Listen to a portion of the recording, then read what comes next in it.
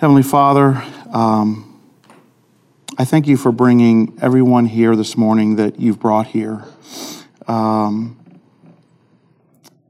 we have an opportunity to have our minds renewed by your word, and which is what we're going to look at today. And God, that being said, I just pray that your word would perform its work that you promised there in 2 Timothy 3:16.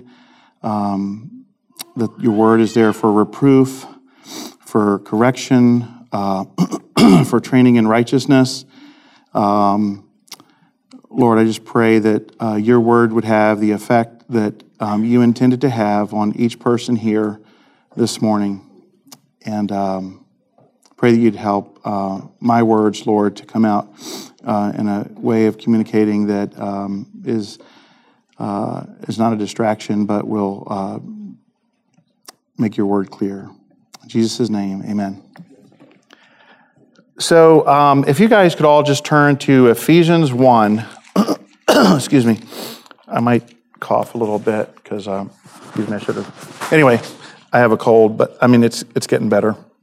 So our passage is going to be from Ephesians 4, but I wanted to just kind of quickly scan through the book starting at Ephesians 1 to establish some context, okay? So in Ephesians 1, Paul is writing this letter, and he starts off by sharing how the Ephesians were chosen by God and what that means in terms of all the blessings they received upon believing the gospel. Things that he mentions here are they've been blessed with every spiritual blessing in the heavenly places. They've been chosen in him before the foundation of the world. They've been adopted as sons and daughters. They've been blessed with grace. They have redemption. They have forgiveness of their sins. They are part of the great uniting of Jews and Gentiles into the church. They have an inheritance, and they're sealed with and given the Holy Spirit.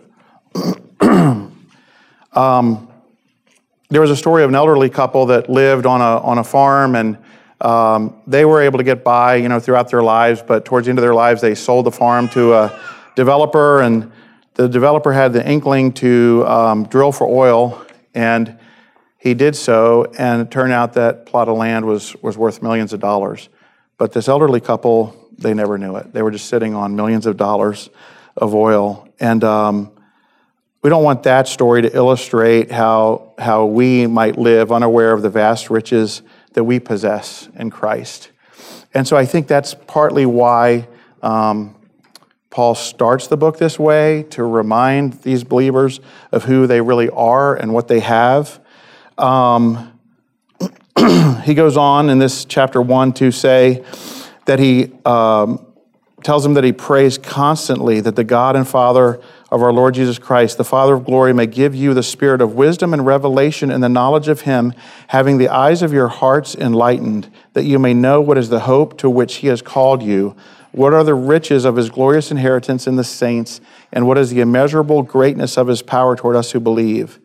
That's a lot of words, right? But in a nutshell, Paul is praying that they would be aware of all of these blessings and all of these things that we have in Christ. This is a very appropriate prayer that we should pray for ourselves and for one another very often.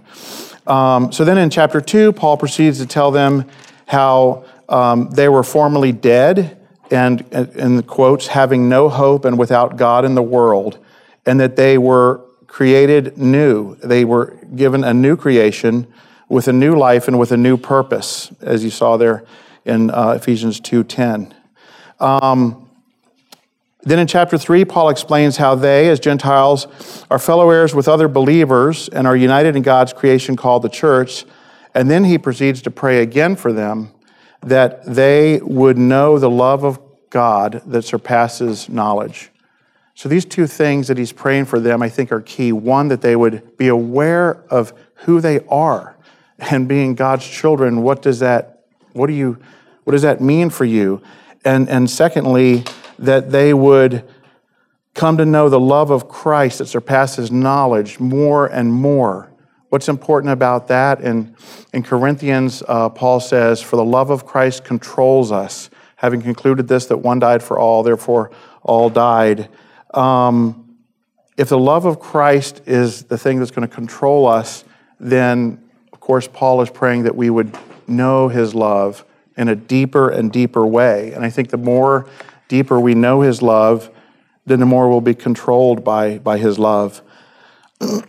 So this all culminates into chapter 4, where Paul says, because of the aforementioned things, 1 through 3, they should walk in a manner worthy of their calling, be humble people so as to promote unity, and that they are to grow up into Christ individually, as well as use their individual gifts given to them by God in order to see the whole body of Christ grow.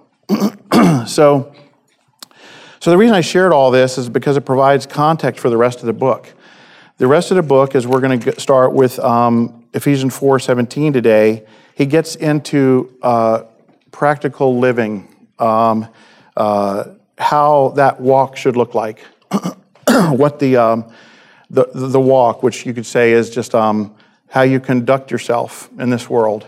What's that supposed to look like? So I'm going to start by just reading Ephesians 4:17. Now this I say and testify in the Lord, that you must no longer walk as the Gentiles do in the futility of their minds. So why would he transition to say, now I need to remind you guys that you must no longer walk as the Gentiles walk, after he stated all these first things. We'll go on another little rabbit trail here first. So the context, even in the book of Ephesians, or the church of Ephesus with Paul's life, is that from the book of Acts, we see that he made contact with them on his second missionary journey, I think it was, and he was only there for not very long. I mean, probably not even a month. And then he continued on to other cities. But then he came back a couple years later, and he returns and he spends 3 years there. 3 years in Ephesus. Think about if Paul was with us for 3 years. And it talks about how this man named Tyrannus, who owned a hall, says the Hall of Tyrannus, he allowed Paul to use it daily to teach the disciples. So for 3 years, these disciples are almost like in a school, if you will, just being taught by Paul. And it's interesting, but there's a few manuscripts that add from the 5th hour to the 10th hour, which would be 11 a.m. to 4 p.m. to us. If that's the case, that Paul spent that much time teaching the disciples, then you would think that they'd have a really good handle on the ways of God and how to conduct their lives. So finally, Paul has a visit with the Ephesian elders. This is the last time he had contact with them, with the Ephesian elders on his way to Jerusalem. And he exhorts them to pay careful attention to themselves and to the flock and to be alert to false teachers. He met them in a city called Miletus, so he didn't actually get up to Ephesus to see everyone in the church. So he just had the elders come down to him as he was passing through. And the last thing I want to share before looking at the passage is what is said in Revelation about the Ephesian church, which is a look many years later. The angel to the church of Ephesus said, "I know your works, your toil and your patient endurance, and how you cannot bear with those who are evil, but have tested those who call themselves apostles and are not, and found them to be false." So you can see that they have taken that admonition to look out for false teachers. They've been doing a good job there. "I know you are enduring patiently and bearing up for my name's sake, and you have not grown weary. But I have this against you, that you have abandoned the love you had at first. Remember, therefore, from where you have fallen, repent and do the works you did at first." So it's no wonder that Paul prayed that they would understand God's love, that is beyond comprehension, so that we won't abandon, so that we will be controlled by that love. So this is my opinion about this, but I feel like a tendency that can happen in our Christian lives is that Paul uses the term walk, which is like how you conduct yourself, is that the further removed we are in time from the point at which we come to faith in Christ, we can tend to allow ourselves to sink back into living for ourselves rather than living for Christ, which is one danger.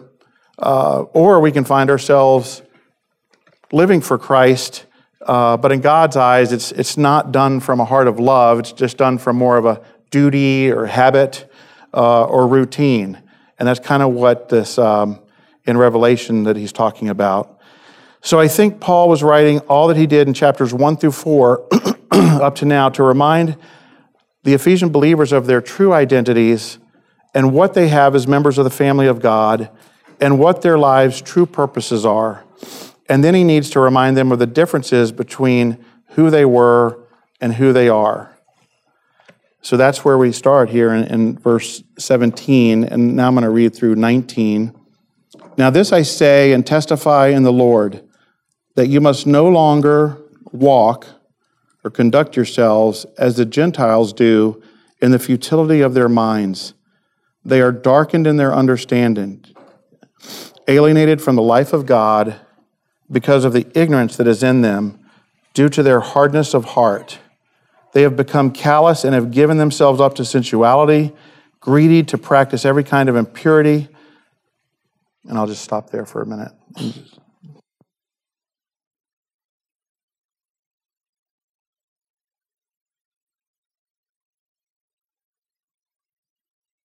Why would he have to, in this letter, say, hey, I'm giving you this admonition here, no longer walk as the Gentiles do in the futility of their minds.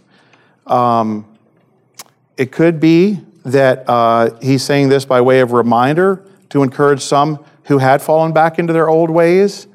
And I'm sure that you all have experienced with fellow believers that you've seen this can happen to. Or he could be saying it to new believers in Ephesus, because he wrote this letter about 6 or 7 years after his last meeting with the Ephesian elders. And so he could be saying it to new believers in Ephesus that he never taught that they should not walk as the Gentiles walk. So I had a colonoscopy this week, and it was just a routine screening for colon cancer because I'm over 50, so you're supposed to do that. But they removed some polyps, and they're going to send them out for testing. But if I did have colon cancer and didn't get screened, and I had something going on inside of me, some rotting away of cancer, what's the point of the screening? It's to get a prognosis on the health of my colon, okay? And the colonoscopy is going to give the doctor an in-depth analysis of where I stand, with my colon. So it's important to know, right? It's important to know what the condition of you are, so that you can know what the remedy might be. So this is going to help him get to the root of my problem. And I think it's the same thing that Paul is doing here. What point would it be telling people, he's going to go on, and we're going to see how he talks to people about how to live with one another, and husbands and wives, and your emotions of anger and stealing and your speech and all these things. But what point would it be if he just told the people about those things, but he never addressed the root problem of the disease that can cause us to not live the way that we should live? So I'm going to point out 6 things that we see here, and I think that this is what Paul is doing. He's trying to remind them of this is the condition of the human heart. This is the diagnosis. And so we're going to carry this condition until heaven. So it's some, you could call it the flesh, the fleshly condition. What you see in the world a lot of times is, it's interesting because like even in the world that we live in with non-Christians, people, you'll see all kinds of quick fixes and Band-Aids trying to be put on things to help improve people, right? Help improve people's lives or help improve the community or whatever it is. But none of those things typically address the real prognosis, which is a condition of the human heart. So let's point out 6 things that our true condition apart from the saving work of Christ looks like. First, if you go through, again, Paul likes to put lots of words together here, but I'd say that if from this passage you can see that the root problem is a hardness and callousness of heart. That's the root problem. And then from that hardness of heart produces an ignorance of the ways of God. It says here, because of the ignorance that is in them due to their hardness of heart. Third, the result of this ignorance is a darkened understanding of reality. There's a lot of smart people by the world standards out there, many degrees, very smart, high IQ. And it's interesting because a lot of times people will listen to these talking heads that are trying to explain reality or where we came from or what our purposes are and things of that nature. But it doesn't matter how many degrees or how high these people's IQ is. If they have not met Christ, then their understanding of reality is darkened. And having a darkened understanding, they will yield naturally to sensuality and uncleanness. And that's kind of what it's saying here. That's you're going to sink down into this. Starts with the hardness of heart, and then you're ignorant of God's ways, and then you have a darkened understanding, and because you have a darkened understanding, you're going to yield naturally to sensuality and uncleanness. And when I think of sensuality, I think another word for that is licentiousness, but I just think of you just default to whatever I want to do.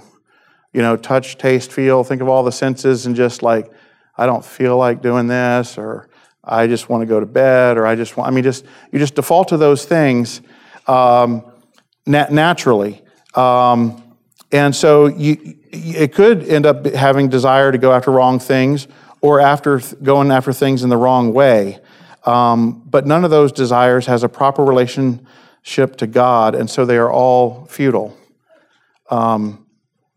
It's interesting, but it's a hard reality. But that's the part of the gospel that's important for people to know, that they're living in futility until they see the light of the gospel of Christ. Here's just an example of this in my own life, of this futility. Before I became a Christian, when I went away to college, my brother had a friend named Curtis Bridges. Do you remember him?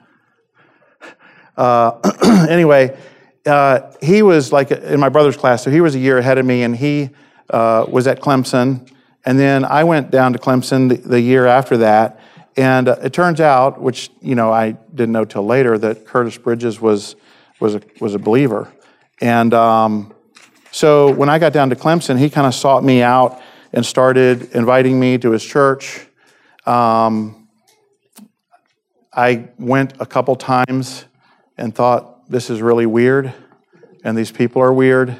And so I'm not one that likes confrontation, so that's probably why I went with him in the first place, instead of just saying no, I'm not interested. But then after going and not wanting to be there, again, because of not liking confrontation, not just wanting to tell them the truth, I just said hey, I can't go to your church because I got to go to my church.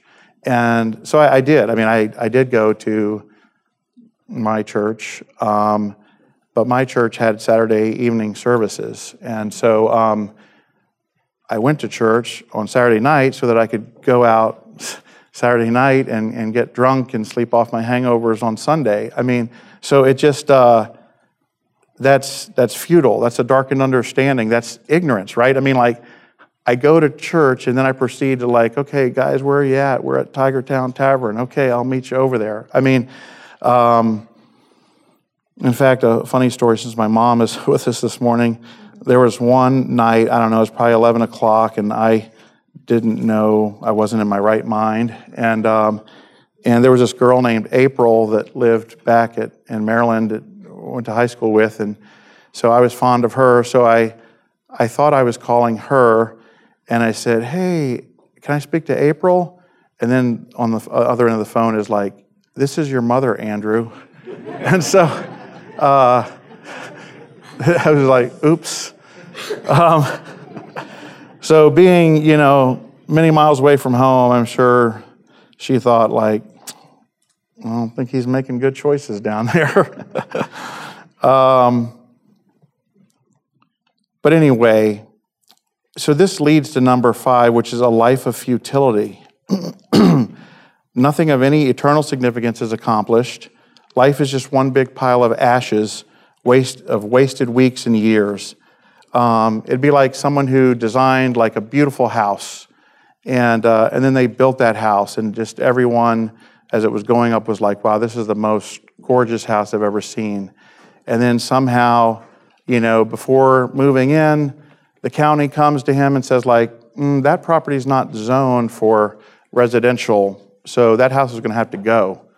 And then a bulldozer comes and takes the whole house away, and all because there was an ignorance of the county's master development plan. And that's how many people's lives are, that are not awakened by the gospel. They're just living life, and they may be, in their minds, building gorgeous houses, but in the end, it's just a pile of ashes, and there's nothing of eternal significance being accomplished. So there's only futility in the end without relating all you do to God. And then Paul puts it this way, alienated from the life of God. So every one of us is in that condition until the light of the gospel of the glory of Christ breaks in and melts the hardness of our hearts and dispels the darkness and unites us to the life of God, and makes us new creatures through faith in Christ. And this verse, actually, when I think about reading it now that we went over in John, it just has so much more meaning to it now. It's John 5:25, and Jesus is speaking, and he says, truly, truly, I say to you, an hour is coming and is now here, when the dead will hear the voice of the Son of God, and those who hear will live. I mean, I think at the time I was thinking like of the dead people that were already in the grave. They'll hear the voice of God. But what he's talking about is every one of us is dead. It said that earlier in Ephesians that we're alienated from the life of God. And so I just praise the Lord, that the hour was coming and was now there when Jesus came, when the dead will hear the voice of the Son of God, and those who hear will live. And that's just a precious thing to be thankful for, that you heard his voice, to where you now have life and you're not dead. So let's move on to the next verse, that kind of describes the reason why we should no longer live as the Gentiles in futility. Paul goes on to say in verse 20, but that is not the way you learned Christ. And in my Bible, there's an exclamation point after that. I mean, he's writing this, he's not saying it, but he's like, but that's not the way you learned Christ. And that has a lot of meaning. That's why I shared all that backstory, because him being in Ephesus for 3 years, teaching a lot of the Ephesian disciples, He's like, this is why you should no longer live like the Gentiles do, because you didn't learn that about Christ and his ways. That's not what you were taught. And so one of the key things Paul says he taught them. So Paul goes on to tell them and remind them what he did teach them. So let me start again in 20. But that is not the way you learned Christ, assuming that you have heard about him and were taught in him, as the truth is in Jesus. And then this is what he taught them: to put off your old self, which belongs to your former manner of life, and is corrupt through deceitful desires, and to be renewed in the spirit of your minds, and to put on the new self, created after the likeness of God in true righteousness and holiness.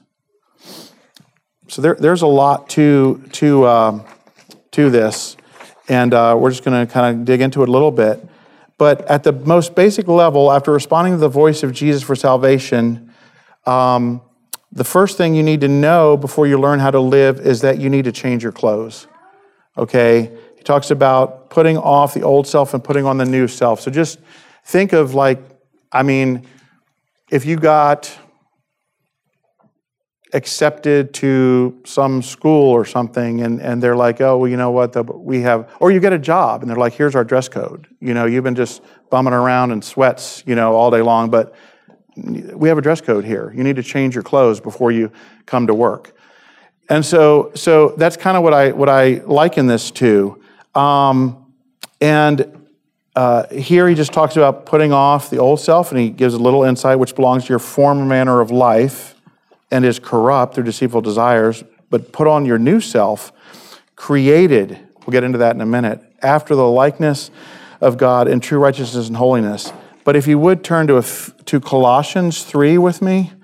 Colossians paints a little more detailed picture of what this putting off and putting on looks like. Okay, in other words, let's take a look at what the old clothes looked like and then what the new clothes are supposed to look like. So I'm going to start reading Colossians 3, verse 5. Put to death, therefore, what is earthly in you: sexual immorality, impurity, passion, evil desire, and covetousness, which is idolatry. On account of these, the wrath of God is coming. In these you too once walked when you were living in them. But now you must put them all away: anger, wrath, malice, slander, and obscene talk from your mouth. Do not lie to one another, seeing that you have put off the old self, it's the same word, put off the old self with its practices, and have put on the new self, which is being renewed in knowledge after the image of its creator. Let me continue. Here there is not Greek and Jew, circumcised and uncircumcised, barbarian, Scythian, slave, free, but Christ is all and in all. Put on, then, as God's chosen ones, holy and beloved, compassionate hearts, kindness, humility, meekness, and patience, bearing with one another, and if one has a complaint against another, forgiving each other. As the Lord has forgiven you, so you also must forgive. So you get a picture there of what the old clothes look like and what the new clothes look like. And there's basically back in Ephesians, you kind of see that he compares. You've got old self versus new self.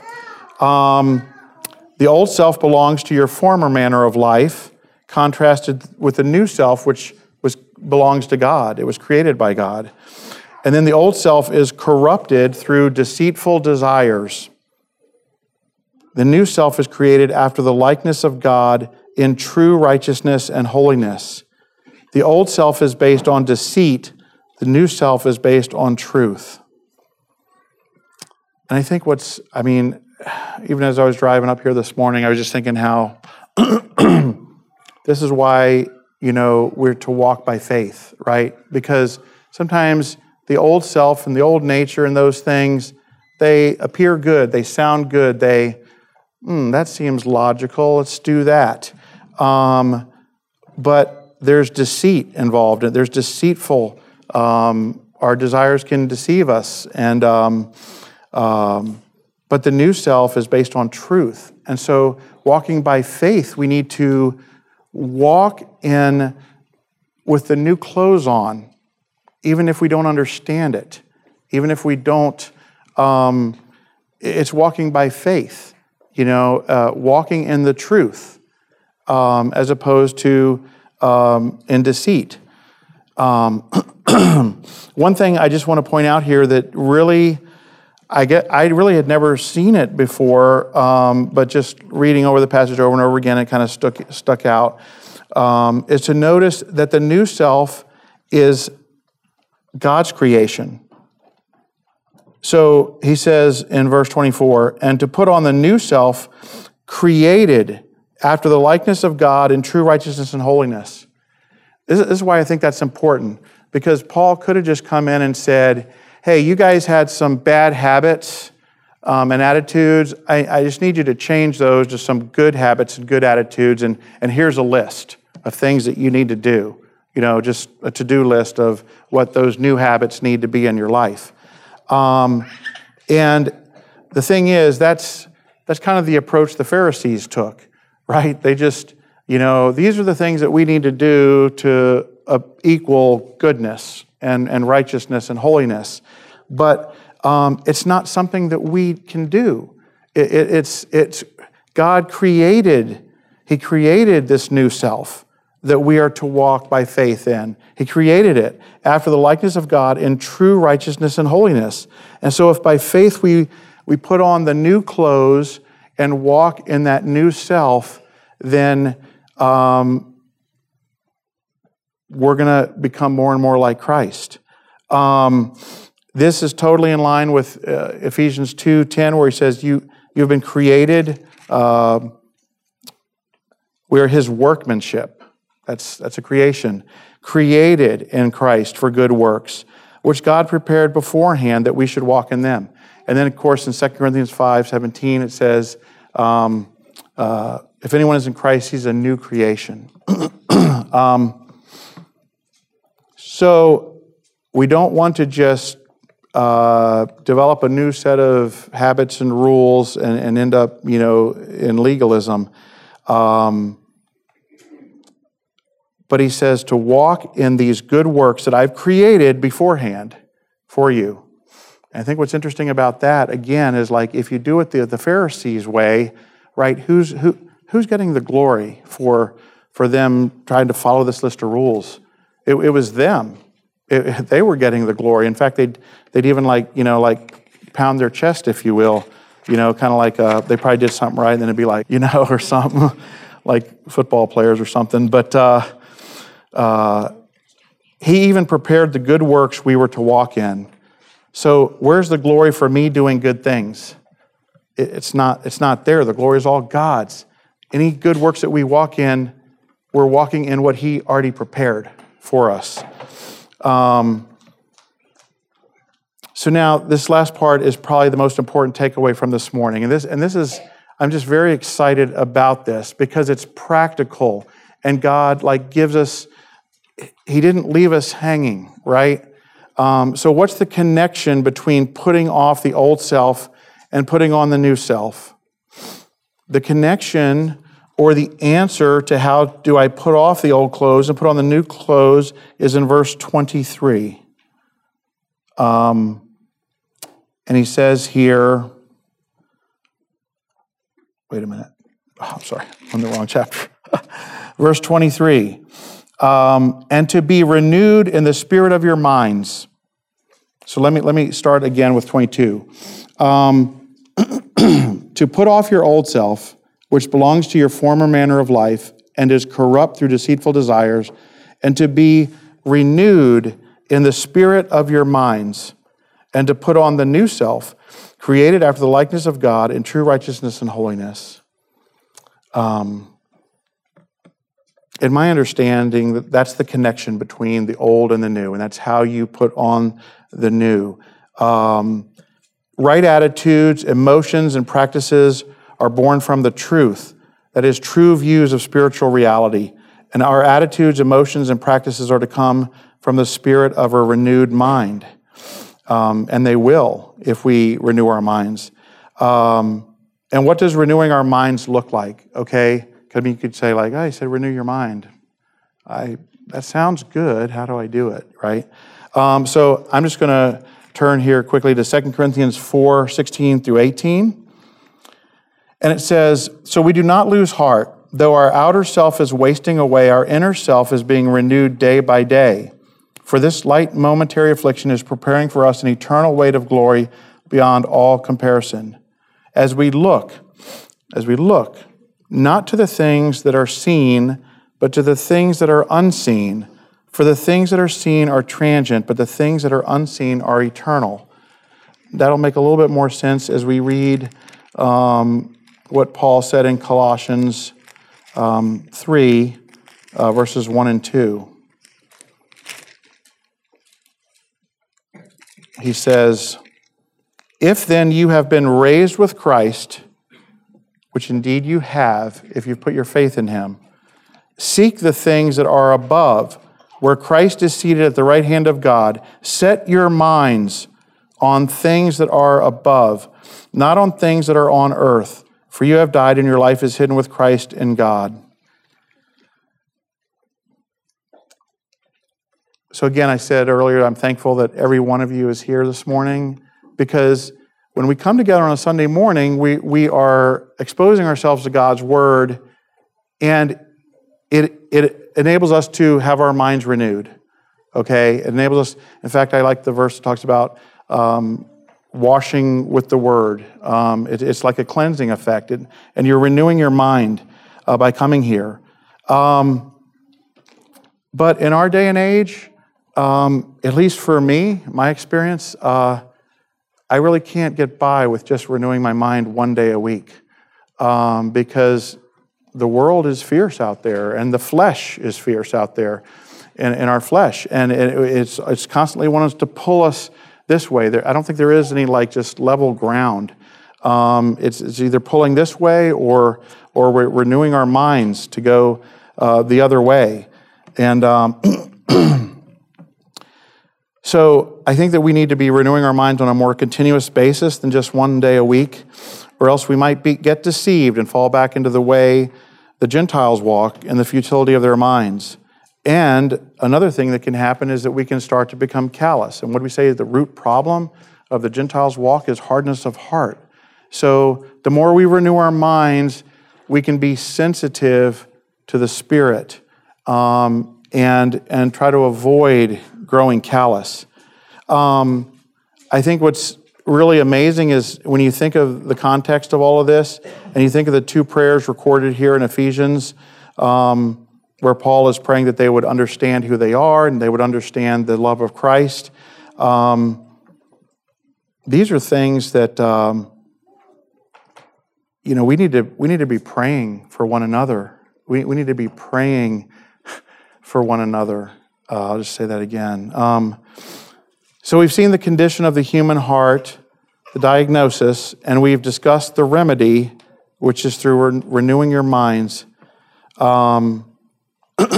But back to why Paul has to remind them to no longer walk as the Gentiles walk.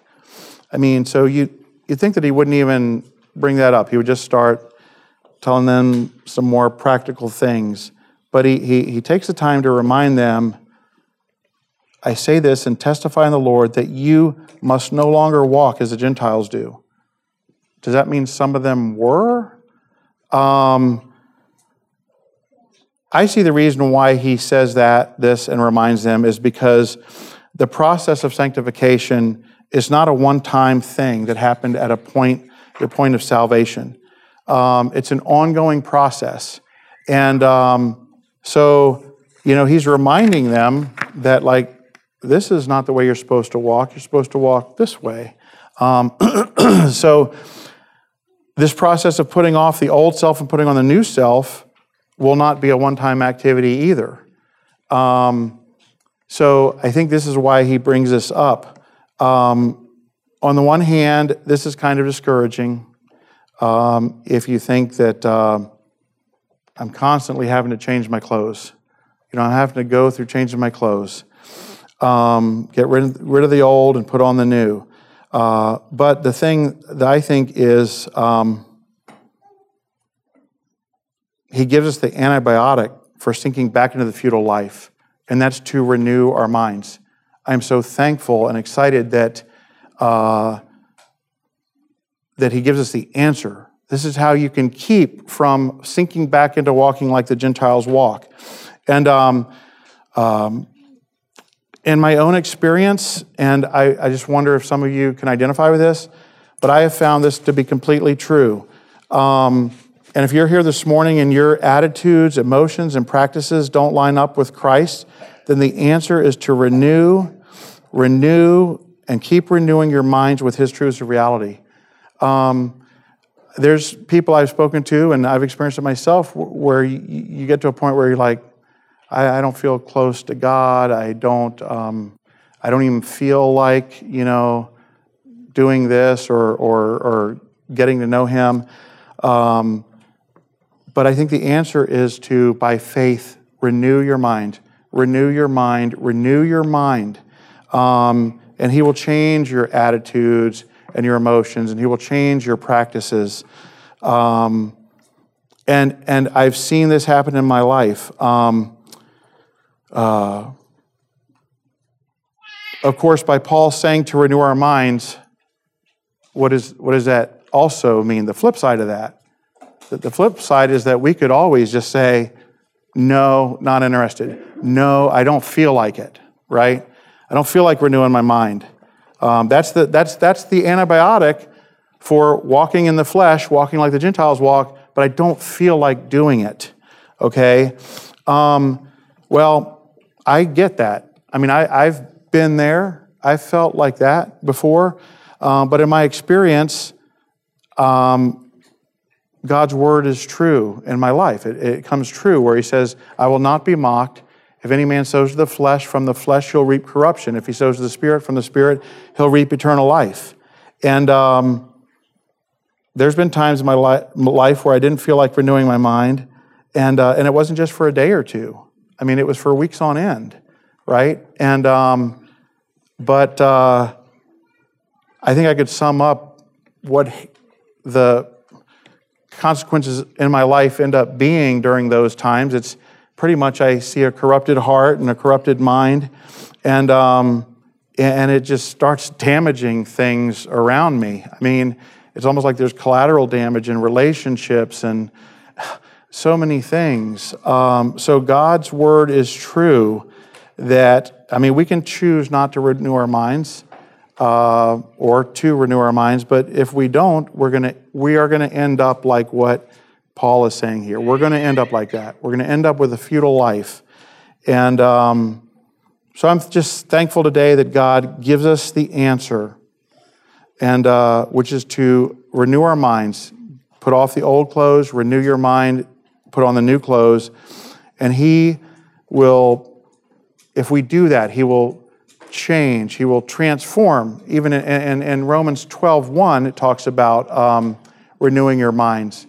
And you'll be transformed that way. He will transform your attitudes, your actions, your emotions, to be in line with this new creation, which is after the likeness of God in true righteousness and holiness. And He will do that if we commit to renewing our minds. And again, I don't know where everyone's at this morning, but if you're at a point where you feel distant from God, or you just don't feel like that relationship's there like it used to be or once was, the answer is to renew your minds.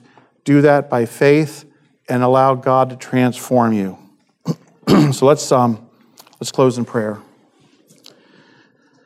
Heavenly Father, I'm just thankful that you give us the answer this morning for when we see our lives getting into a rut that we don't like, or when we see our lives not